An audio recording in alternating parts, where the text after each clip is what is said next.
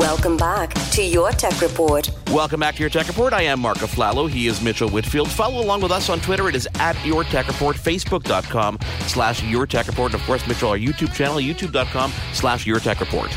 Now, Mark, I'm really excited about this next interview because it falls into a category of something that I'm really passionate about. And you've heard the term market disruptor, correct? Oh, yeah. Okay, so there are companies that come in and shake up the marketplace something fierce in a good way, letting other manufacturers know whatever the product is, we can do it better and we could do it cheaper, so why aren't you? And there's a company out there putting out an incredible product. The company's Essential. Have you seen the Essential phone? I've absolutely. It is absolutely gorgeous, and it's really shaming a lot of companies like Apple and Samsung and LG that have these inflated price points. And you look at the Essential phone, it is absolutely gorgeous, has the features of any high-end phone you could want, and they're doing it at such an incredible price point. I'm kind of curious how they're able to do this. Well, let's find out. Let's bring on our next guest, who is the president of Essential, Niccolo de Masi. Welcome to Your Tech Report. Happy New Year. We're so happy to have you here. Wonderful to be here. Great pleasure. Now, you heard me use the term market disruptor. Do you think that's fair? Because I think for so long, we're in a time now where people are getting more and more comfortable, unfortunately, with the prices of these devices of, smartphones going up and up. And people think, well, that's the way it has to be. But then you guys come along with the Essential phone. You say, wait a minute, we're giving you everything and more, and we're not going to take it to you like the other companies are. So you take this as a compliment, correct? No, absolutely. I mean, my business partner in this venture is Andy Rubin. Andy's obviously done 3 tremendous mobile companies to date. He's the inventor of the Android operating system, which something like 86% of smartphones run. Before that, he did Danger Mobile, the world's first smartphone. Before that, he did Web TV. This is my 5th mobile company. I've done a couple public companies and a couple private companies, and he and I have teamed up because we see the world, frankly, almost exactly the way you just presented it. In the last 5 years, consumers have seen their choice in the mobile handset market decline. At the same time, you've seen 2 companies in the world, Samsung and Apple, become not just the most profitable handset makers or consumer electronic makers recently, but some of the most profitable companies of all time. And we think that duopoly has not been good for consumers. We think that innovation has slowed down. We think choice is reduced. And, of course, as you rightly highlighted, it's all happened while prices have gone up. So this is the first cell phone cycle where, you saw Apple go to $1,000 or higher. You saw Samsung go to $900. You even saw the Google Pixel go to, I think, $850. And you're spot on that the Essential phone is literally half the price of an iPhone, but we offer everything that they do. We have a bigger screen. We're made out of titanium and ceramic, so it's more drop resistant. They're harder materials. We have a magnetic accessory port where you can snap on things like a 360 camera and a range of other things that we're actually bringing out. We have an internal camera, which I would argue, and many of our consumers would argue, does a better job of portrait mode even than Apple does. And so when you stand back from that, your question was, how is that possible? Well, part of it is simply not gouging consumers, and that is a piece of the margin, right? I mean, I always like to joke that if Apple and Samsung were banks or oil companies, there'd probably be protests in the streets about how it is that they're forcing people to spend so much money to buy something you have to have. So part of it is simply that, which is we can accept a lower profit margin. We don't have to have whatever it is, a 30 or 40% EBITDA margin and a 70% gross margin. The other part of it though is that we're a much leaner organization. So Andy and I, when I joined, there was probably only 17 people here that Andy had when he founded it. Today we're probably only 117 people. And so I always like to say that we have 1,000th the people and 1,000th the capital that Apple has. We raised $330 million for this business, which is a lot for a startup, but it's literally 1,000th the money that Apple has in the bank, and 1,000th the people. And so we don't have the overhead that we have to support. We don't have the overhead in the sales and marketing organization. We don't have the overhead in the retail stores. And one of the things Andy and I have been passionate about is democratizing access to innovation. And the way you democratize access to innovation is not only in being rapid in your innovation cycles and trying to bring products to market quickly, but it's really about putting consumer choice before profitability. And so we've said up front that we're trying to make premium products something that's accessible to, if not everyone, far, far more people by keeping the price point under control and also by showcasing innovation as quickly and transparently as the product's ready. So we're not trying to maximize racking and stacking of units and delaying innovation so that we can optimize the supply chain and optimize profitability. We're actually trying to bring things out to market and show people the various stages of development as soon as they're ready. And you know what? I'm so glad people are actually hearing this story coming from you, the president of the company, because in a way, listen, you talk about, the Samsung and Apple really dominating the marketplace and really restructuring the way we think of what we have to spend for a phone. And it's really gotten kind of gruesome. And part of the problem, honestly, wouldn't you say, is the consumer himself? Because listen, I am just as guilty. Anyone out there who's bought an iPhone or spent close to $1,000 on a phone, we are part of the problem as well, because we're feeding into this idea that this is the way it's supposed to be, and it's really not. So part of what you guys are doing, and I hope I'm not getting too big in my concept with this, is you're really retraining the consumer. It's almost like retraining the consumer what to expect for $499, what they can have for that price point, and that they don't have to go here to get something fantastic. They can go here, they can come to you guys. It really is a retraining of the consumer mentality to an extent. Yeah, I think that's a great way of characterizing it. At the same time, I believe that what you're seeing in the consumer electronics industry is a lot of, let's call it disruption in various categories. And we intend to do this not only for the phone, but also in the home automation segment. So we have a home automation product on our website with a nice round screen. Mm-hmm. That's coming out, this year. We launched the world's smallest 4K 360 camera, last year in conjunction with the phone. We think 360 video is the future of not just video but social media. It's basically user-generated content VR video. And so when you stand back at this, I'd say overall we believe that the phone market is a lot like the car market. And what I mean by that is, if you think about Detroit 100 years ago, it was the Silicon Valley of the U.S. There was 100 startups, 100 people trying to make different models. Then you had these, this monopoly established between, GM, Ford, and Chrysler. And by 1945, there were 3 companies. Now today, there's neither 3 nor 100 companies. There's probably 13 companies or something like that around the world who make, a relevant, profitable business out of making cars. But they make cars, of course, in all sizes, models, use cases in all of the world. And the reason why it works is it's kind of a staple. Right? Many people have cars. If they don't own them, they rent them. If they don't rent them, they Lyft, Uber, and they share them, etc. We think, phones are the same level of need where developed nation consumers all have one. Emerging market consumers all want to get one. And as you think about the way that a utility product, tend to evolve, you go from one model, literally the Model T when it was a car, through to what you have today where there are sport utility vehicles, there are sports cars, there are smart cars, there are minivans, right? All sorts of different categories of products. And I think the same thing will happen to phones. And we believe that whilst today there might only be 2 companies that dominate it, Apple and Samsung, we think that, a few years from today, you're going to end up with hopefully a double-digit number of companies that are relevant, all catering very well for specific subsegments. And what's going to happen to someone like Apple is I think they're going to be viewed as a luxury brand. I mean they're priced like a luxury brand. A lot of the reason why they've been able to command the $1,000 price point is people view it kind of as a status signal, the same way they would they buy Louis Vuitton bags and so on. And we're here to say that the Toyota, the Honda, even the BMW, the entry level BMW, I think is a very, very different place than where the sort of Ferrari and Rolls-Royce market is.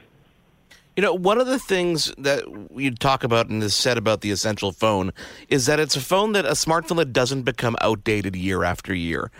How do you go about doing that when hardware and software have to work so well together? Yeah. So kind of three prongs to that. The first one is that in addition to keeping the price and the margin under control, we're also trying to put in kind of next generation specs. So we ship this phone with 128 gigs of memory standard, right? Yeah. Now, even Apple doesn't ship 128 gigs standard. They ship a 32 right. or a 64, right?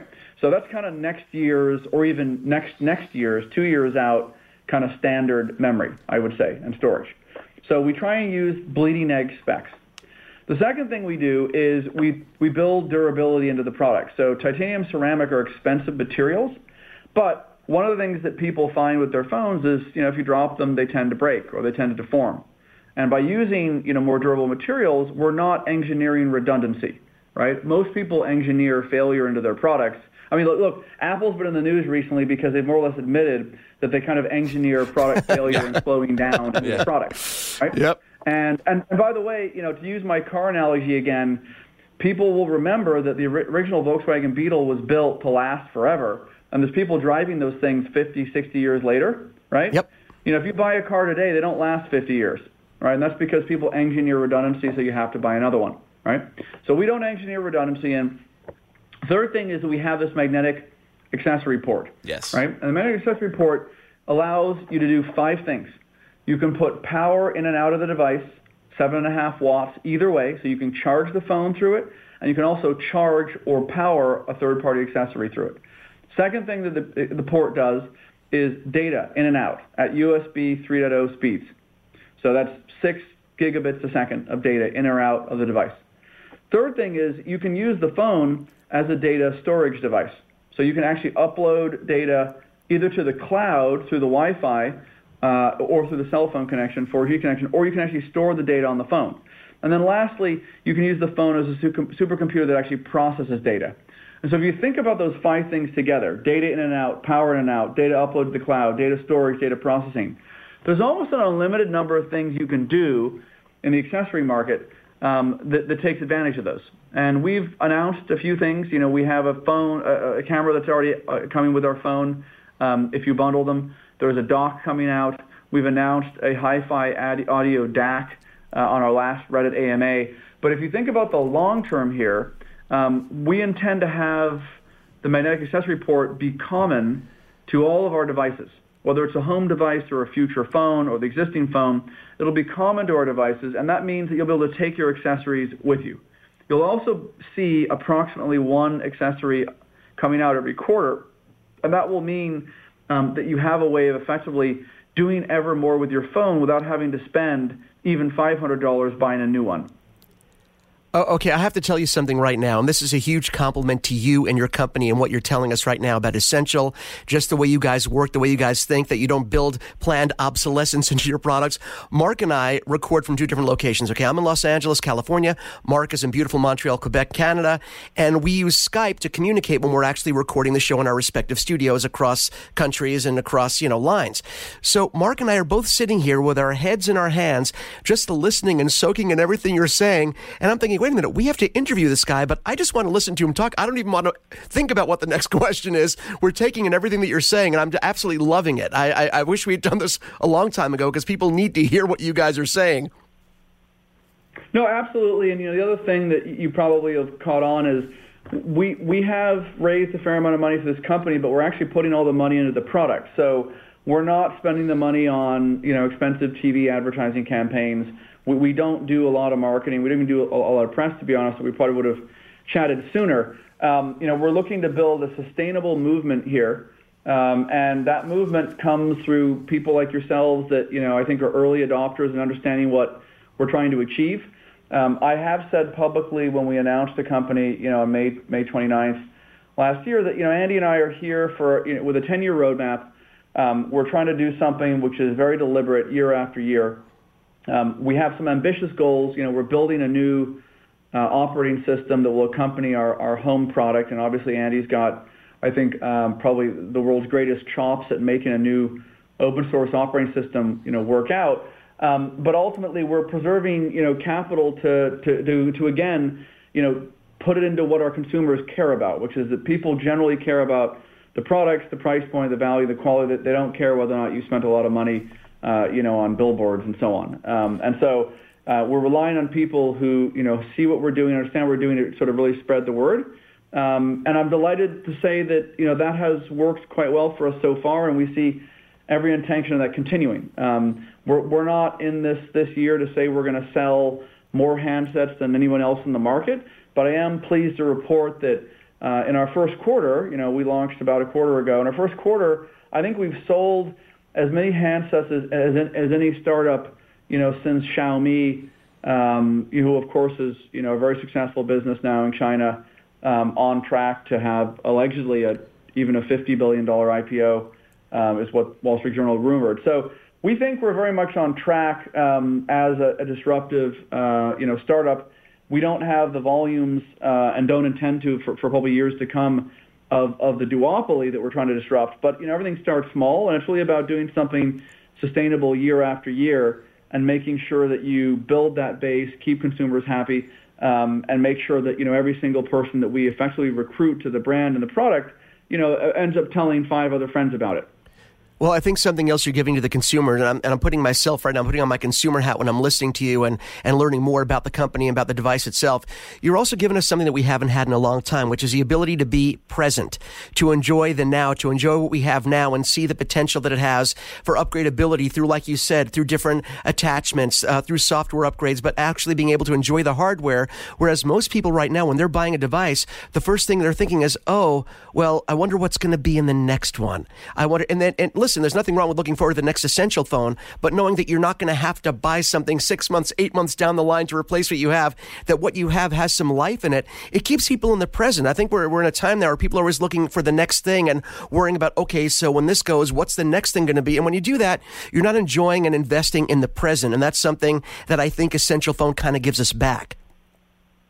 No, I think it's spot on. And the reality is our 360 camera in a lot of ways is tapping into that presence. I don't know if you had a chance to play with it yet, but 360 video is obviously a new medium. It's not about taking a picture of Mount Fuji, 2 miles out the window and saying, I will frame that. What 360 video is about is what you as the viewer, the cameraman, it's all about showing what your perspective is like in the here and now.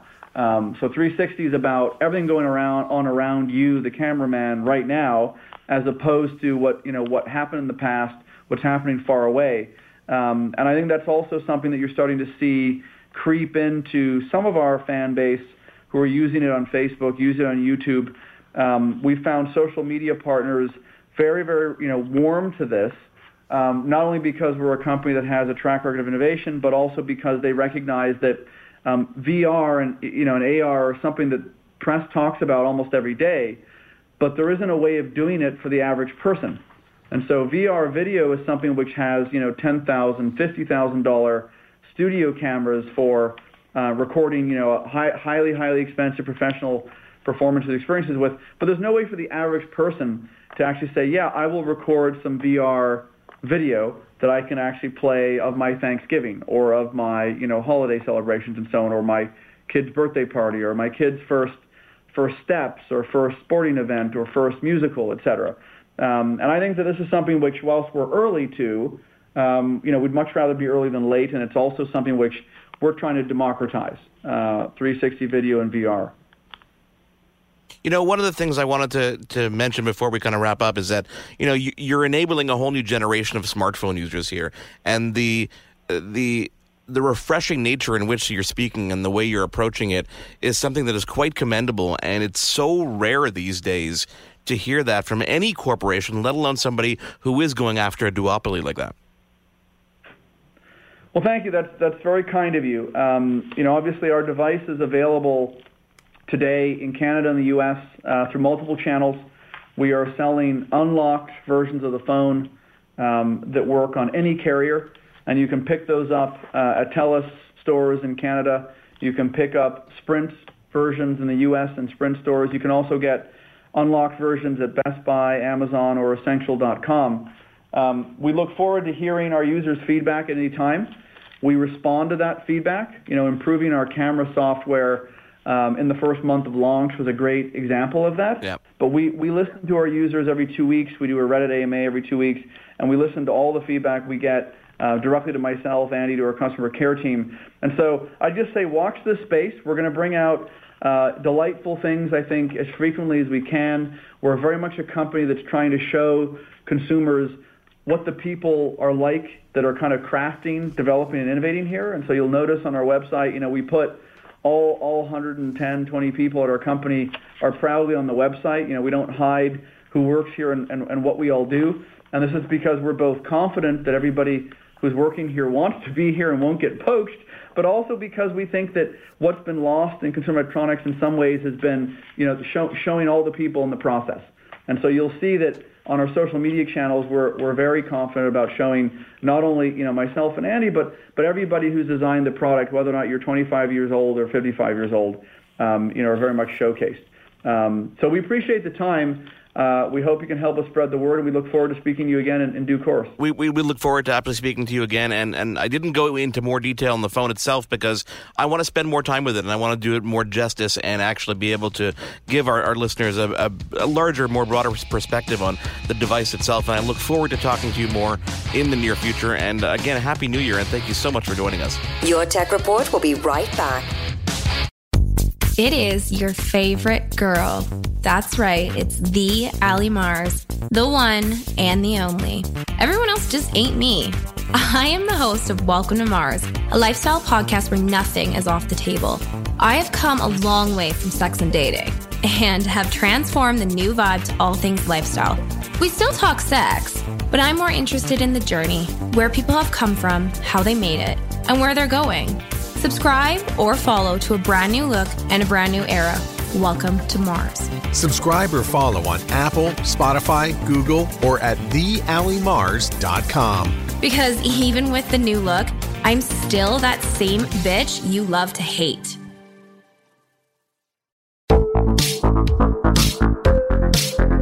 Hi, I'm Connie Thiessen, the host of Broadcast Dialogue, the podcast. We focus on Canada and the challenges facing Canadian radio and TV, as well as highlighting those moving the industry forward from podcasting and streaming to new broadcast tech. Check us out at broadcastdialogue.com or your favorite podcast app.